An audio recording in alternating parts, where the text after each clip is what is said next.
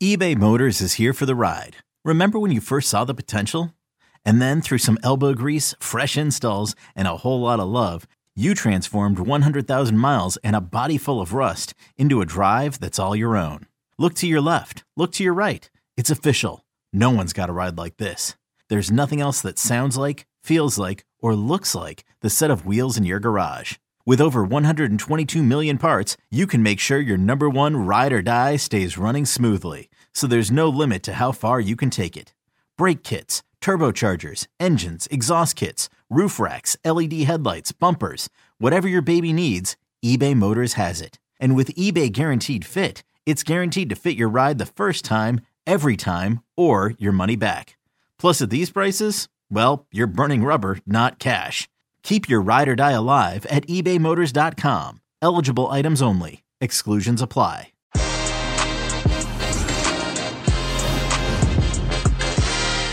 A League Cup final in England, El Gran Derbi in Spain, and the start of the 27th season of Major League Soccer. There's plenty for us to talk about on today's pod, but sadly, as geopolitical crisis unfolds in Eastern Europe, we'll begin our show by discussing UEFA and soccer's reaction to Russia's invasion of Ukraine. I'm Heath Pierce alongside James Benge and Jonathan Johnson.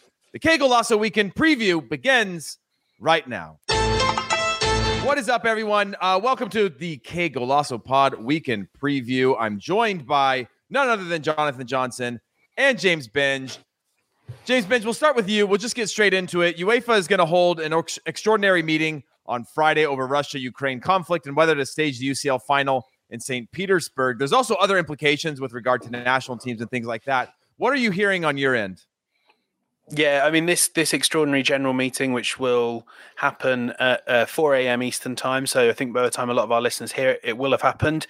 So you will know. But the overwhelming expectation, it should be confirmed tomorrow, is that St. Petersburg will be stripped of the Champions League final. Now, I don't expect that to come with an announcement as to which stadium will replace it. That's a little way down the line, and UEFA, from what I'm hearing, will kind of make that decision based on which teams are in the latter stages of the competition and where would be an appropriate venue to hold it. London at the moment is viewed as quite a strong possibility. There's 4 stadia there that could host it, and yes, Wembley and others, as has been said elsewhere, have got other events, other games scheduled that day, but those could be moved, I believe, is the expectation for a Champions League final. But the London Stadium as well will be very interested. As you mentioned as well there, there are an awful lot of other things to untangle in this meeting. They will be discussing Russia's upcoming World Cup qualifiers. They're due to play at home to Poland, and if they won that game, they will be playing another home game. I don't see how any of them can go ahead. There's also more international tournaments coming up. Can Russia play in the Nations League? Can the Russian women's team, can they go to Euro 2022 this summer, the women's Euros? That's in England. I don't think so is the answer. And of course, much more specifically, there is Spartak Moscow are still going to be involved in the Europa League, possibly Zenit as well. We're taping this before the final round of qualifying games. And then there's the Gazprom sponsorship, a Russian state-owned energy firm that have been, synonymous with the Champions League. It's the sort of ironic nickname of the Champions League in the UK. People will call it the Gazprom because it's been so synonymous with it for a decade. Will that sponsorship be unpicked? I think that there's going to be work done towards getting that sponsorship out of there. A lot of TV broadcasters, I'm sure CBS would be one of them, wouldn't want to be advertising for Gazprom at a time when Russia is undertaking war on Ukraine. So, there's a lot to unpick here. The big headline news, though, is that the Champions League final will be moved. And I think by the time our listeners hear this, they will probably have heard that being made official. JJ, are you hearing the same things on your end? Is there anything you want to add contextually to what Benji just said? Yeah, absolutely. I think James has said it pretty well already, and he's been covering the piece for the website today. Obviously just waiting really with bated breath as to what the decision will be. sort of in the long term, as James said, it's probably unlikely that they'll immediately name a final venue. But there is there's so many potential complications. I mean, we will see what happens with Zenit when they face Real Betis a couple of hours after we tape this. Because that has the potential to make things pretty complicated as well. Well, listen, let's shift our focus moving forward, unless there's anything else you guys wanted to add on that. Obviously, Jimmy Conrad's not with us today, but we're going to throw up some betting tips along the way if you guys want to jump in on those and kind of give your take on something. I don't have the mathematician capabilities of Jimmy Conrad or whatever website he uses to put a bunch of numbers together to create some odds, but we'll go through some of these things. Let's start with the Carabao Cup final, Chelsea versus Liverpool. Is the Tuchel-Lukaku, James Benge, is the Tuchel-Lukaku relationship irreparable? I mean, it seems like it's getting worse and worse and worse, but want to get your take on whether you think that's irreparable, or if we might actually just see him get the start for the weekend and continue to try to see if he works out, considering how much they paid for him. See, the interpersonal thing, from everything I hear, it's not that much of a problem. And, Lukaku... so you mean it's more performance-based or system-based? It just form. It isn't fitting. And I think that's kind of the real problem, is that the way that Chelsea want to play, and you saw this especially on Tuesday night when they went back to Tuchel's favoured 3-4-3, it needs whoever that centre forward is to be someone that can drop deep, can kind of flick the ball on, as Havertz did so well for Christian Pulisic. And that's not Romelu Lukaku's game. Lukaku likes to be running at goal with the ball at his feet, and he's devastating doing that. But, you can't play that way if you're a Chelsea striker. The defence will sit deep against you, whoever you're playing. They will challenge you to break them down, and they will say Lukaku's only getting the ball with his back to goal, which is not where he's strongest. So Tuchel wants to make that better. He wants to work out how to fit Lukaku into this team. But I don't know what the easy answer is. I think if you had your first choice wingbacks as well, Reece James and Ben Chilwell, stretching the pitch out wide, that opens up space for Lukaku. But I've hankered after the idea. I'm sure you'll remember this game as well, when Lukaku devastated Nacho Monreal when he was playing for Everton against Arsenal as a sort of right winger. And he did it. He's done it in patches for Man United as well. I'd like to see that. But I don't think that's kind of the long-term solution. So at the moment, I don't really know how they fix it, but I do know that there's a will within Chelsea to try and get this right and not to just give up. Yeah, this is really interesting to hear, especially given, that I was witness to what happened between Tuchel and PSG, sort of how that relationship between him and the club and the players started and how it degenerated later on. And actually, there's some interesting parallels between Tuchel's behavior with Lukaku and his behavior with Cavani, because again, sort of the personal relationship between the two was always quite good. It's just that Tuchel was basically challenging Cavani to almost fit more into PSG's system. And it's really unfortunate for Cavani that COVID happened when it did in footballing terms, because he was actually just starting to make his way back into PSG's side, could have potentially salvaged him another year or two in the French capital. But it was cut short, and we didn't actually get to see whether Tuchel was almost able to rebuild Cavani, after what had been quite a difficult injury for him to recover from back in the 2018 World Cup. He was never quite the same player after that. Obviously, different ages between the two players, but similar star status within their respective clubs. So, I don't think it's a foregone conclusion that Lukaku is sort of forever going to be a face that doesn't fit with Chelsea. I just think it's a question of, giving the power to Tuchel, to sort of sort it out in his own way. That is the way to keep the German on side, if that's what Chelsea want to do. JJ, with Ziyech taking a knock, Kovacic as well, do you think that increases the odds or changes the dynamic of whether or not you play Lukaku in this? And do you think who do you have as the favorites in this matchup? Obviously, Liverpool on a tear right now and continuing to close the gap in the league. This is a huge opportunity for a domestic trophy, which they haven't gotten in a long time. But it seems like their focus may be elsewhere. Obviously, you're in a final, you're going to focus on it. But kind of give me your take on this matchup. Yeah, I mean, I think if I had to pick a favourite right now, I'd probably have Liverpool just shading it over Chelsea. But then again, Chelsea were obviously thinking ahead to this game when they sent the team out against Lille because there was no Jorginho either. So I guess you could say that Tuchel was perhaps, keeping Lukaku and Jorginho fresh to come into this game, knowing that he would start with both. But also at the same time, I guess we will see what he takes out of that Lille performance. I don't think that Chelsea really needed to excel at any point. Lille offered a bit of sort of token resistance, but in the end were broken down and the gap in quality was quite evident. But I think it's one thing, Chelsea sort of being relatively comfortable against a Lille side really struggling in the aftermath of their unexpected title success in France and going up against, sort of the machine that is Liverpool, which Klopp has, sort of purring once again after a very dodgy spell towards the end of last season. So for me, I think that I would slightly favour Liverpool in this one, but I wouldn't rule Chelsea out, especially when given sort of what we saw from them under Tuchel last season, especially with the Champions League final. When it's a big match, especially when Tuchel. I mean, Jimmy mentioned this the other day. I think that Tuchel's always in his element when the team that he's coaching is slightly viewed as underdogs. And I think that coming into this one, like I said, many people might just favour Liverpool ahead of Chelsea, and that will really play into his hands. I think that's a really strong I got point, a question. Yeah. I was going to follow up on that with you. Yeah, go ahead. Yeah. Cheap. No, it was basically on that of just that underdog mentality. I mean, this is a guy who's got 4 trophies in, I don't know, just over a year.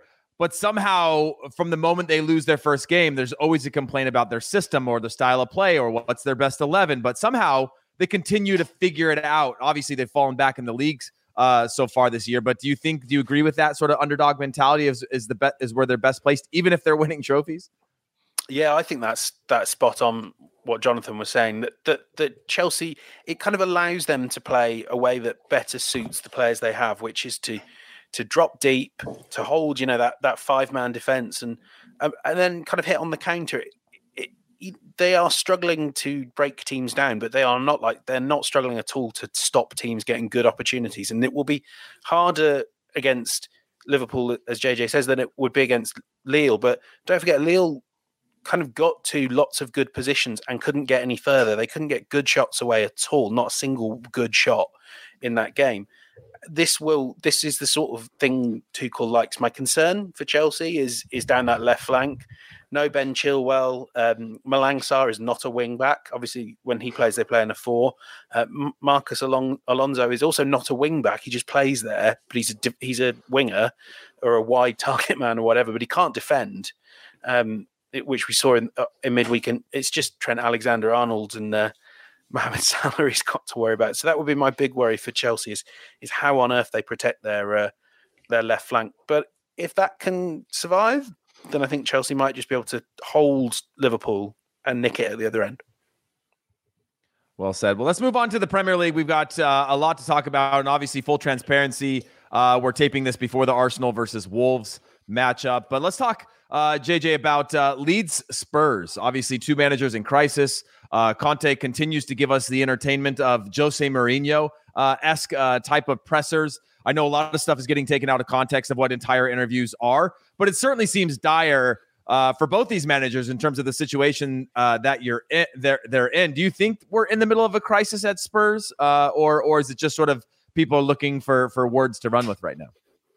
I mean, honestly, from the outside looking in, Spurs never seem very far away from a crisis. Even when things are going reasonably well on the pitch, they always seem to make issues for themselves. It's sort of been a recurring theme over the last couple of years. It doesn't surprise me sort of what's going on with Conte at the moment, but does get a bit repetitive after a while. He knew what he was walking into. And also, I think all of this really is designed at the end of the day. I think I was saying it a couple of days ago on one of the other podcasts that I think this is designed towards him getting what he wants in the summer. In fact, it was when I was chatting with Fabrizio Romano on Monday. I think it's designed towards him getting what he wants in the summer so that he can have a new Spurs, a new look team, a revamped squad ahead of next season.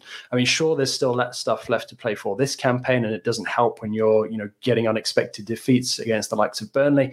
But also at the same time, for Conte's methods to really work, for the majority of the squad to buy in, there's going to have to be a lot of turnover. There's going to have to be a lot of those players turfed out. And, with Bielsa, unfortunately, this is part of, I guess, part of the charm of Bielsa. You get a fantastic period, period that fans will never forget, where his teams, are willing to die for him on the pitch. And then you get sort of the death throes of it, where the players just can't give anymore. And I think that's what we're seeing now. I find the rumours linking Jesse Marsch with the Leeds United post for this summer really interesting. We'll see where that goes. But for me, it doesn't surprise me to see sort of things heading towards what could be quite a bitter end, for Bielsa at Leeds, because, let's not forget what he has done with them. He has brought them back to the Premier League. He has, given English football sort of a new sort of footballing culture to have appreciated. But also at the same time, long term, I don't think that he is the man to sort of push Leeds on any further than he already has. So I think Leeds are probably more in crisis than Spurs. I really enjoyed JJ doing everything he could to say this happens a lot with Tottenham without using the word Spursy or without doing that Giorgio Chiellini quote, "It is the history of the Tottenham." It's fascinating. I was at the Etihad on Saturday and waiting, talking about press conferences, waiting for Antonio Conte forever just to, end his celebrations. He was nice long interviews for anyone that wanted it.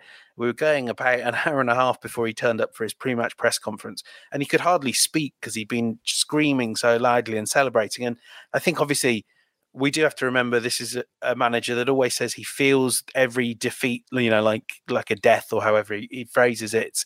He is an emotive manager, and I think what he said after Burnley was emotional, not rational. Realistically, he knows he's not just going to up and leave after 4 months. But I do think he is trying to play politics here, but he's doing it with all the subtlety of a sledgehammer. It is however many weeks, 3.5 weeks, 4 weeks since the transfer window closed. He has already said to Sky Italia he was not happy with the transfer business that was done.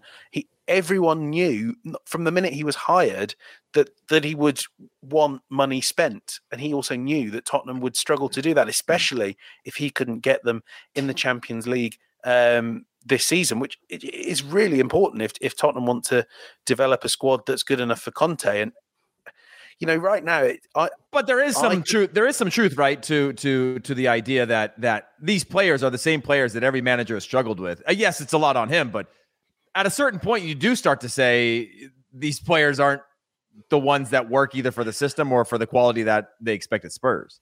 Well, but so a lot of the complaints have been about we lost 4 players, but he let them all go. Yeah. Giovanni Lo Celso was a squad player who he just said, you can go, which is okay. But then he lost Ndombele and he lost Dele Alli, and you watch their games now and you go, because there's no creativity in midfield. I mean, I can see why he's very unhappy that he didn't get a right wing back. But also, you do know this is what happens when you join any club midway through the season, and he said that. So it's hard to sympathise with his frustrations. And I think actually when you look at what Tottenham fans are saying, they're increasingly in that boat of just like, we don't need this all the time. Not after every single defeat can we have Antonio Conte threatening to quit. It's not constructive. I'm sure things will get back to a more even keel against Leeds, because Leeds are rubbish at the moment. But well, yeah. What's your take on this one? Do you think that they can get 3 points out of this? Obviously, a Leeds side that's not truly clear of a relegation battle and struggling in themselves. Do you think this is where you see a Spurs bounce back? Yeah, there's practically no more perfect opponent for Tottenham, except maybe Man City, than Leeds or Villa. Yeah, that's true. They do love Villa, but a team that is willing to go 1-on-1, that is willing to commit numbers high up the pitch. Spurs did such a good job against City of drawing City up and then hitting it quick to Kane and Son, and they'll do that, and they might well score plenty of goals against Leeds. So I think we might be feeling come Monday morning that the crisis is easing, but it can't ever be one defeat away from the manager saying, I can't do this job anymore. That needs to change. And Spurs need to tell Conte it has to change. JJ, for this specific matchup? Just adding one final point to that. I mean, also, is there not an argument that Spurs kind of need to move on from the fact that Pochettino took them to the Champions League final a couple of years ago and sort of constantly comparing everything since then, to that absolute pinnacle of his time in charge? Because I think that's a dangerous game. That's arguably why, we've seen Spurs cycle through so many coaches, Mourinho, Nuno, and now Conte in such a short space of time, because I think that, they almost sort of expect that because they've done it once, they can do it again with sort of minimal changes. Whereas, it was a really impressive feat for Pochettino to actually get them to that Champions League final. So I mean, for me, in terms of matchups coming into this game, I to be honest, I think Leeds are going to be outgunned pretty much all over the pitch. But if there is an area where Spurs are sort of questionable, as James was saying, they still don't have that dominant midfield. And Leeds, it has been their strength in the past, but I know that they've sort of been missing some key figures at times over the course of the season. So I think that the midfield battle will definitely shape the outcome of this game, but I really can't see anything other than a Spurs win. Well, let's touch base real quick on the West Ham Wolves game. As I mentioned before, we're recording this before Wolves play against Arsenal, so there are some implications as to how they prep and who they play in this matchup. But this is the battle of the two teams that everyone thinks won't finish in the top four, but are continuing to prove people wrong. James Benge, who do you have in this matchup? I mean, again, obviously, we're talking about this before Wolves have played Arsenal, but they have been such a tough test for opponents of late that you do kind of have to lean towards them. West Ham are wobbling a little bit. I think the Kurt Zouma affair has knocked them off kilter, and they're very, very reliant on Jared Bowen at the moment. Michail Antonio is not giving them what he was earlier in the season. Whereas Wolves, it's not always fun to watch, but they're building something solid. They're really hard to break down, really hard to score against. And although they don't get a lot of chances, players. They've scored twice in the last two games. They scored twice. It's impressive. And Pedro Neto, who was phenomenal last season, he's definitely not going to be fully fit, but he may well be able to play in some capacity. I really like him. I think, that attack will get better, because we saw early in the season when they were all out attack and can't defend at the other end. The Large can construct a decent attack. I don't think either of these teams will be seriously in the mix for Champions League football come the end of the season. But I think Wolves will probably keep this momentum going and end the season on a real high. And with the right recruitment next season, and they tend to get their recruitment right, they could be a real force again. Well, plus 270, JJ, to Wolves. It seems like that they're putting West Ham as the heavy favorites at home in this one, and it just sort of feels a little bit off. Do you think Wolves have the capability to go away from home and get a result? The draw, I think, was plus 235, if I saw that right, plus 270 for a win.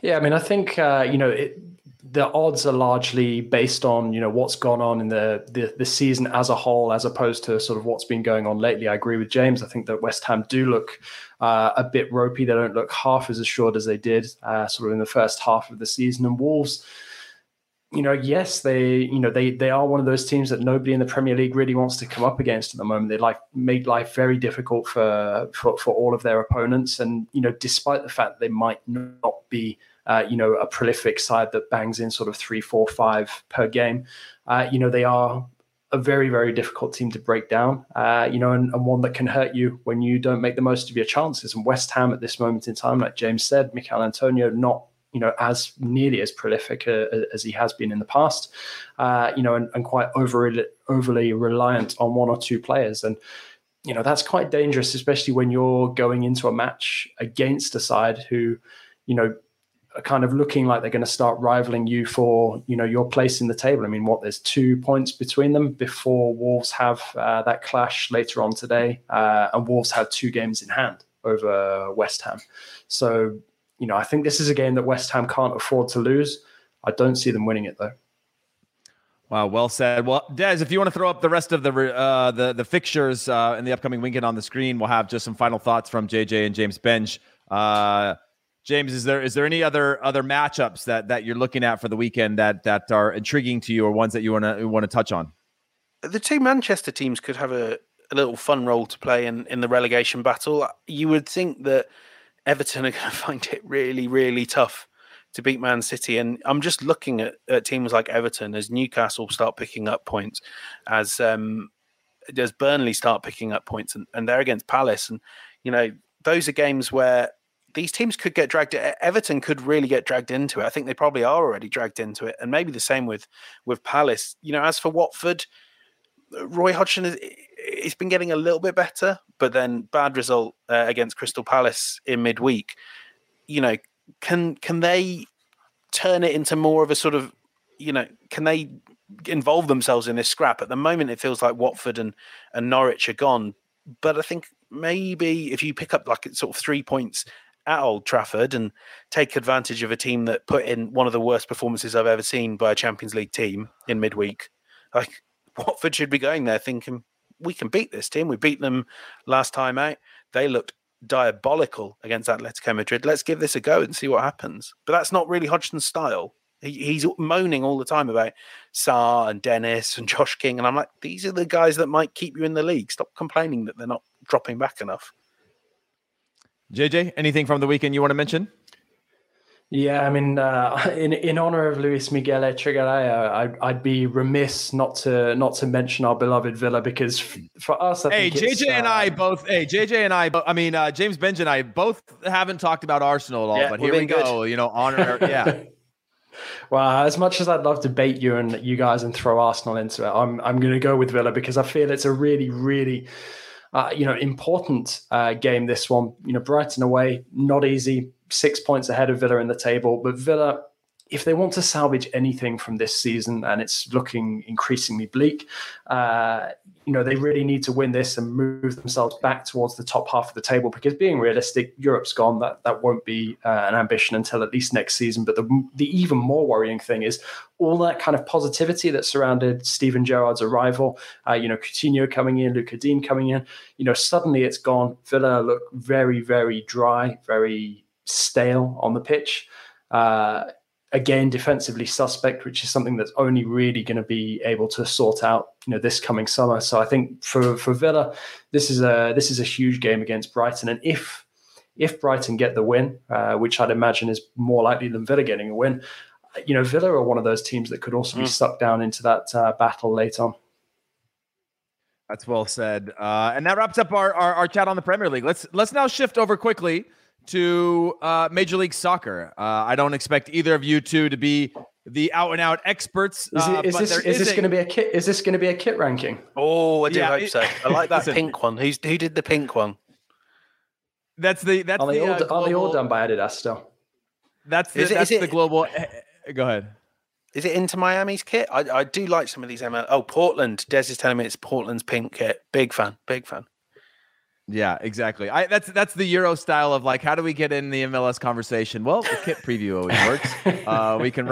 We can rank those. But MLS kicks off 2022 season this weekend. You can check out LME's comprehensive season preview with Max Brados and Paul Tenorio on YouTube and the podcast feed. But real quickly from either of you, based on whatever however much are any of these matchups attractive to you guys? I'll go with LAFC Colorado. For me, LAFC obviously has Steve Cherundolo, a former teammate of mine, is now the manager there. Colorado, a former manager of mine, is coaching them. They won the Western Conference last year. I think that's a good matchup. You also saw Kellen Acosta, big national team player, traded over the offseason to LAFC. It'll be interesting to see how he matches up against his former club. Do any of these look attractive to you, JJ? Well, you guys know that I'm a San Jose Earthquakes ultra myself, so I'm looking forward to that opener against New York Red Bulls. I'm curious to see what happens with Chicago, given the players that they've added. Zichos was an interesting addition before Shaqiri comes in, and really, I'm just wondering. Shaqiri for me is going to go one of two ways. He could have like a Giovinco-esque influence on MLS, or he could just pass through it and be a complete passenger, because didn't really see enough from Leon to suggest that he's going to go and impose himself anywhere anytime soon. I mean, I can understand why Liverpool got rid of him, but for Leon to have moved him on that quickly, I think suggests that perhaps, he's not as motivated as he could be on the pitch. We know that sort of playing for Switzerland at the World Cup is a major motivation for him, and hopefully that'll be enough to to get him to hit the ground running. But for me, Chicago are definitely a team I'll be keeping an eye on this coming season, and that's not just because of the crest or the kit. Well, back in 2019, I went to Charlotte's Bank of America Stadium for an International Champions Cup pre-season game. I think it was Arsenal against Fiorentina, and I was sat there going, well, yeah, there's no way you could have an MLS team here. They'd never fill the thing. But apparently I'm wrong and know absolutely nothing about MLS, which very wrong. Me. And yeah, I'm excited to see what Charlotte FC can do. And is that going to be a record crowd for an MLS game in their home debut? That is a good question that I don't have the answer to, but there's been some. I mean, for a home debut, yeah, it could be. I know it took a while for the Ben Stadium to open and things like that, so it depends on how you define that. But it's expected to be a big crowd, and from a youth soccer standpoint, North Carolina is a massive market, so the fan base is big. You have a lot of different communities, a lot of different suburb communities with a huge interest in the sport. So I think that they'll do a good job of pulling in the fan bases from the wider state.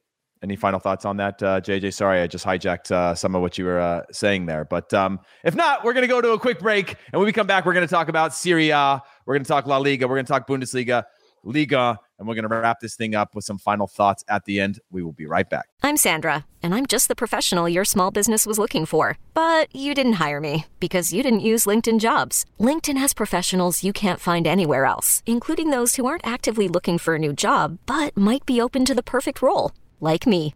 In a given month, over 70% of LinkedIn users don't visit other leading job sites. So if you're not looking on LinkedIn, you'll miss out on great candidates like Sandra. Start hiring professionals like a professional. Post your free job on linkedin.com/recommend today. Knowing how to speak and understand a new language can be an invaluable tool when traveling, meeting new friends, or just even to master a new skill. But it's not always simple when you're bogged down by textbooks and structured classes. That's why so many people trust Rosetta Stone. Rosetta Stone is the most trusted language learning program, available on desktop or as an app. It truly immerses you in the language you want to learn, like Spanish, French, Italian, Chinese, and more. You won't just be studying English translations. The Rosetta Stone intuitive process helps you pick up a language naturally, first with words, then phrases, then sentences. Don't put off learning that language. There's no better time than right now to get started. For a very limited time, listeners can get Rosetta Stone's lifetime membership for 50% off. Visit rosettastone.com/rs10. That's 50% off unlimited access to 25 language courses for the rest of your life.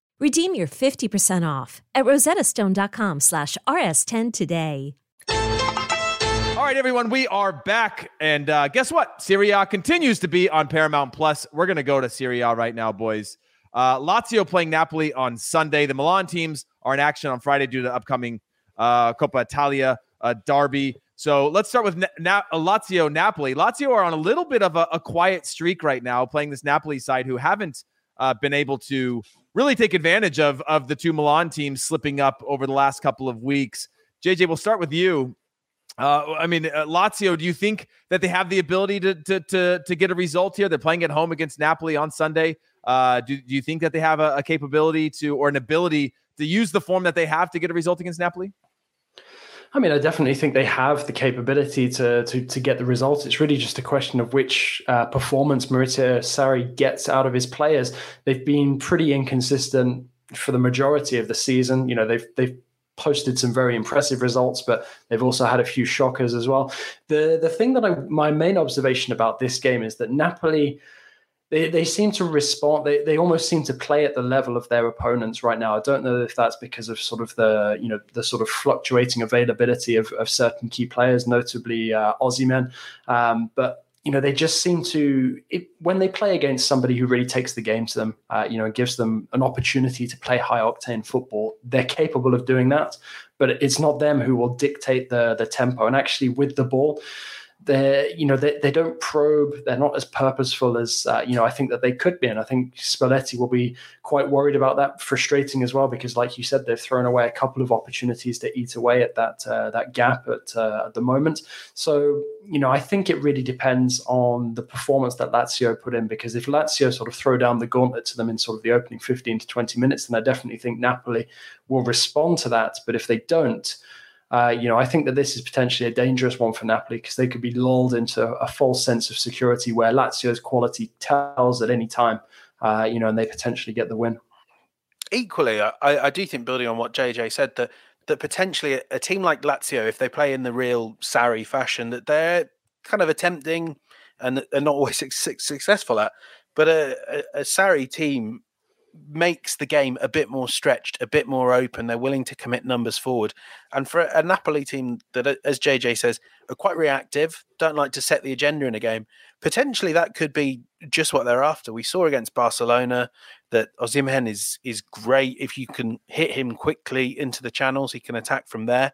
That would suit them really nicely. And so I think potentially Lazio end up being a good opponent. But we've got to say, I mean, for both these teams, of course, but I think for Napoli, it's going to be a really charged game on Thursday against Barcelona that we won't have seen as we're recording.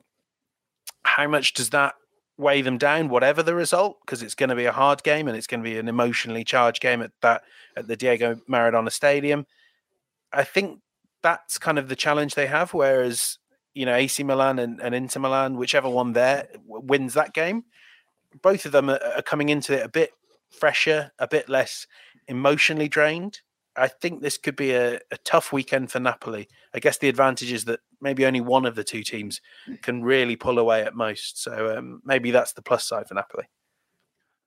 Well, let's put the rest of the fixtures up on the screen, and if anything kind of catches your eye, JJ or James Benge, feel free to jump in on any other matchups coming over the weekend.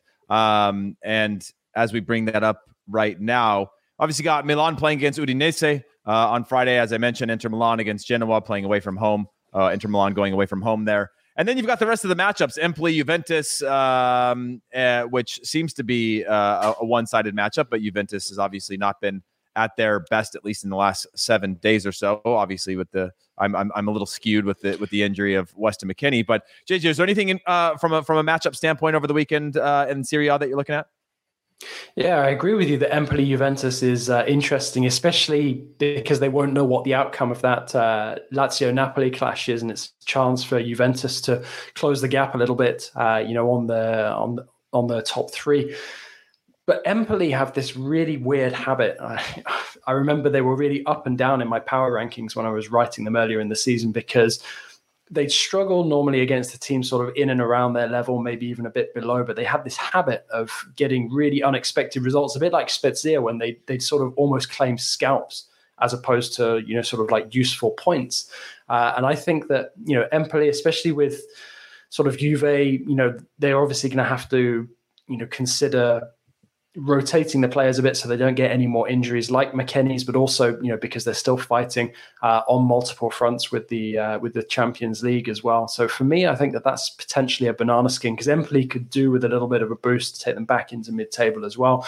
Whereas Juve, it's already a fairly significant gap between them and the top three, given that Inter have a game in hand over them.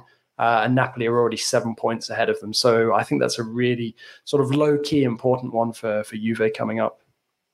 I should just hop in and correct my total brain fart that I had, where I got confused with our Coppa Italia match between Milan and Inter, and somehow had in my head that they were doing another derby in Serie A. So I should correct that. But also, I'm really looking forward to seeing Sassuolo, fresh from beating Inter in midweek. Always a fun team, a team that punches so far above their weight. James Horncastle wrote excellently about this in The Athletic. But also, that front three, it's a joy to watch when they're in the mood. Scamacca, Berardi, Raspadori. The talent level of young players, and I know that Berardi's not a youngster anymore. It feels like he's been one forever. For a team this small, a tiny little town in Emilia-Romagna, I believe, it's incredible what they achieve, and they always put good football out on the pitch. So them against Fiorentina, that's a really interesting matchup for me, and one under the radar that I'd be keeping an eye on. Salernitana as well against Bologna is kind of a curious one, given that they're bottom of the table, but they've got 2 games in hand over a Genoa team that haven't won in the league since they were taken over by American owners. If they can get a result against Bologna, who, have suffered some dubious results over the course of the season. That could potentially be the beginning of, quite the salvation story, given that Salernitana were hours away from going out of existence, on New Year's Eve. And, were saved at the last minute, did a raft of transfer work in January, and now suddenly, have this glimmer of hope that they might actually still stay in Serie A. That's why I love you, boys, because we're getting to that time of year where we can't leave those relegation battles out of the conversation. In fact, they're sometimes more exciting if you don't have a massive title clash to bring up. So I appreciate you guys contextualizing that for everybody else. Now let's do a quick little whip around the rest of Europe. Starting in La Liga, we have the Gran Derbi Sevilla taking on Betis and Barcelona against Athletic Bilbao. Is there any?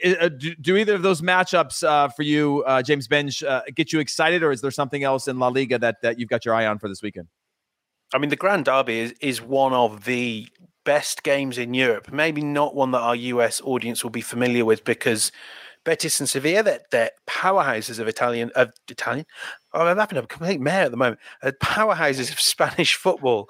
But obviously, the league there is so stratified that you tend not to see them winning La Liga. Maybe Sevilla, they've certainly given competition over the last few years, but two teams that are playing fantastic football, getting results, and will also be drained and exhausted from their Europa League commitments, which always leads to more mistakes, more drama, and that's what you want from derbies. I mean, look at the table right there. You've got Sevilla on 51 points. Betis can reel them in, and I think for them, they'll know that the title is almost certainly beyond them, 11 points off Real Madrid. But I think almost it will mean no less to Betis that they could put an almighty spanner in Sevilla's title challenge by winning away from home in that game. So this game will be fantastic. It's probably, I think, the best game on the continental fixture list this week.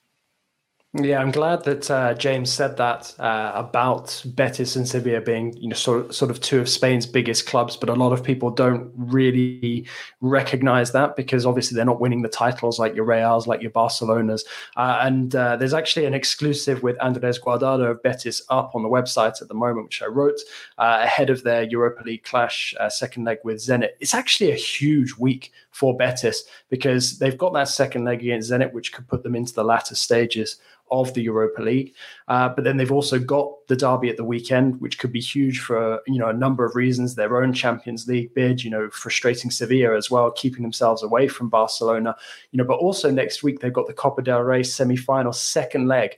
And that could be their first shot at silverware since 2004-05, when Joaquin was just coming through as a young, fresh-faced kid. So, he was 35. Well, no, I mean, it feels like he's been around forever. And I mean, it's because of him that I bought my Betis shirt, which is about 20 years old, which I've got in the wardrobe in the other room.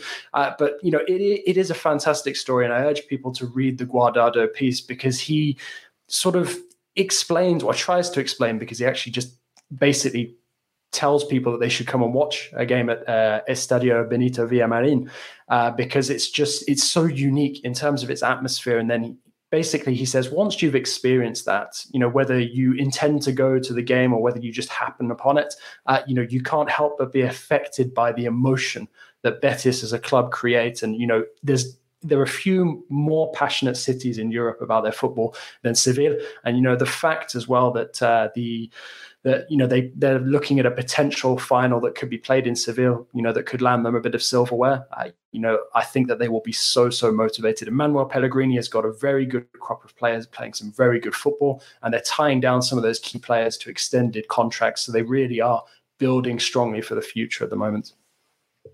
Any final thoughts from the Liga? I feel like that context that you guys gave is really fantastic and helps to contextualize a little bit of the league itself. And also we saw what the table looked like. And outside of these matchups, do you think that this is just one of these one-off years where Sevilla is in the position that they are, Real Betis is challenging, you've got Atletico Madrid and Barcelona, and next year everything sort of writes itself into being, a two-horse race or three teams that you expect at the top of the table? Or do you think that this could be a new norm considering that there has been sort of a massive shift in La Liga? I guess that's a lot of big questions to answer, but just curious.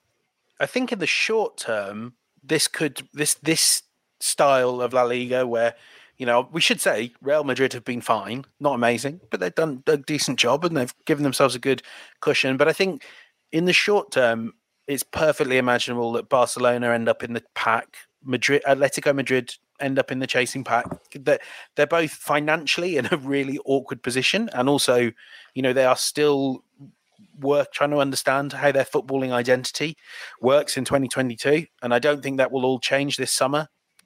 Equally, when you take a step back, there are 3 teams in Europe whose broadcast rights are comparable to the Premier League, any team in the Premier League, and that's Atletico, that's Real Madrid, and that's Barcelona.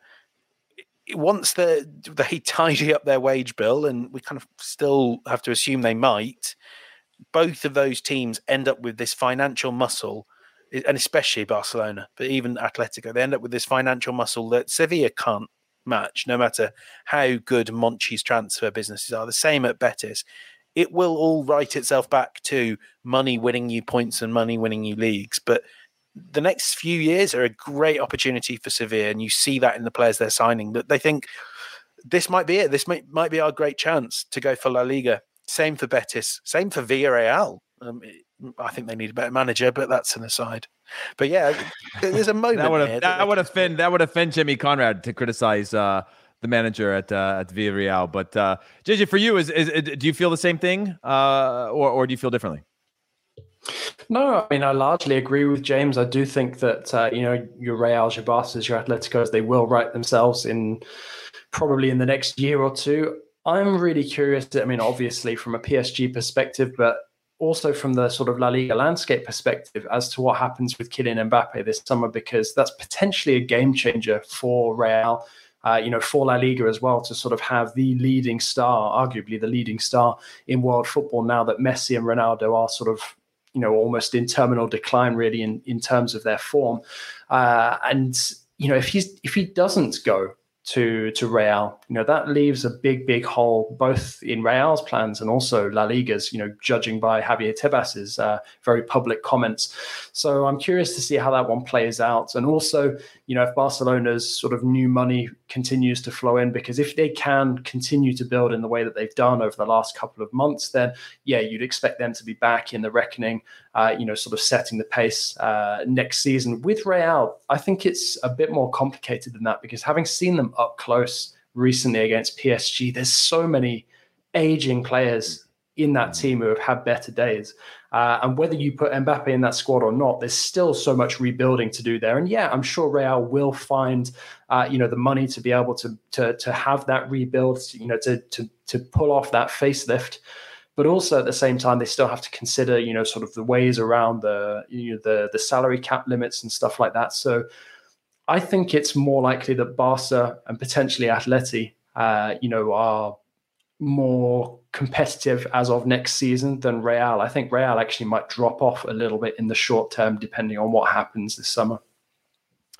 Well said. Well, let's move on to our some final thoughts. We'll bundle up Bundesliga and Liga. Obviously, we've got on the run of show, of course, Augsburg, which we continue to expect Ricardo Pepi to score goals. He's not even in the starting team, versus Dortmund, which we expected our boy Gio Reyna to be back. He's not. He got injured again.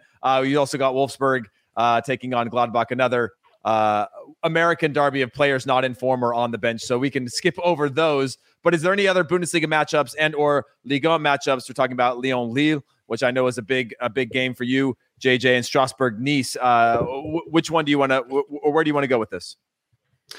I mean, there's a lot to be excited about in France at the moment. I mean, obviously, PSG's clash with Saint-Etienne is not, top of anybody's list for this weekend, but that will bring people's attention to the race for the Champions League, and it's really starting to heat up. You've got Marseille, Nice, Strasbourg all in contention. I mean, it's potentially a huge game, because if Strasbourg can get the 3 points, and we've seen Nice, sort of almost get the more difficult results that are not necessarily expected to, and then lose against some of the more unexpected sides, that would really, sort of cut that gap even further. And the possibility of having Strasbourg anywhere close to the Champions League is extremely exciting. I mean, we were talking about how emotionally charged Betis are as a club and Seville as a city.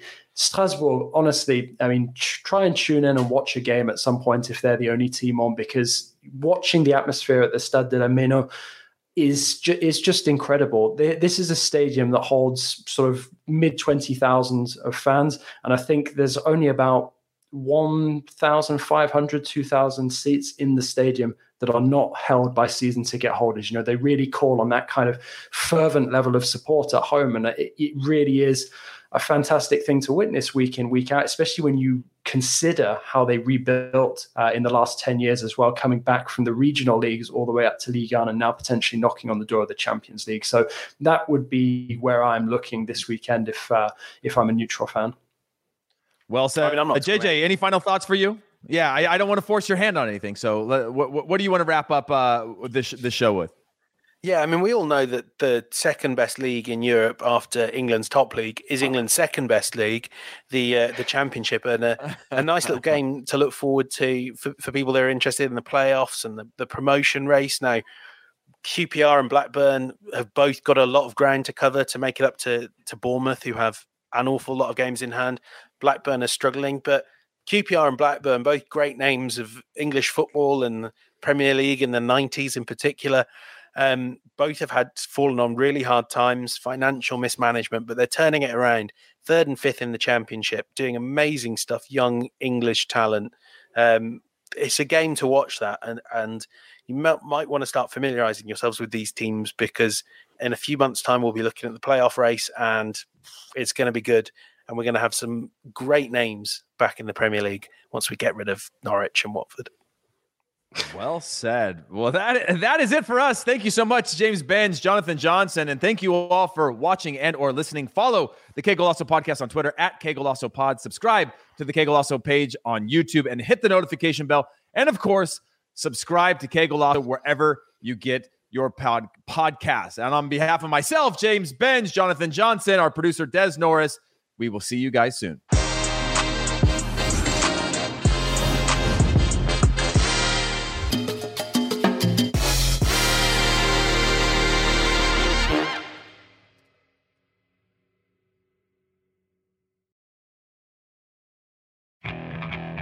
Okay, picture this. It's Friday afternoon when a thought hits you. I can waste another weekend doing the same old whatever, or I can conquer it. I can hop into my all-new Hyundai Santa Fe and hit the road. Any road. The steeper, the better. Because my all-new Santa Fe is available with H-Track all-wheel drive, so I can hit the trail without a worry in the world. Heck, with 3 rows and best-in-class rear cargo space, I can pack the whole family in with all our gear. We've got available dual wireless charging for our phones, so we'll never lose touch with civilization, and we won't lose touch with the primordial power of Mother Earth. So which is it? Waste the weekend or do something a little more epic? And conquer it in the all-new Hyundai Santa Fe. Visit HyundaiUSA.com or call 562-314-4603 for more details. Hyundai, there's joy in every journey.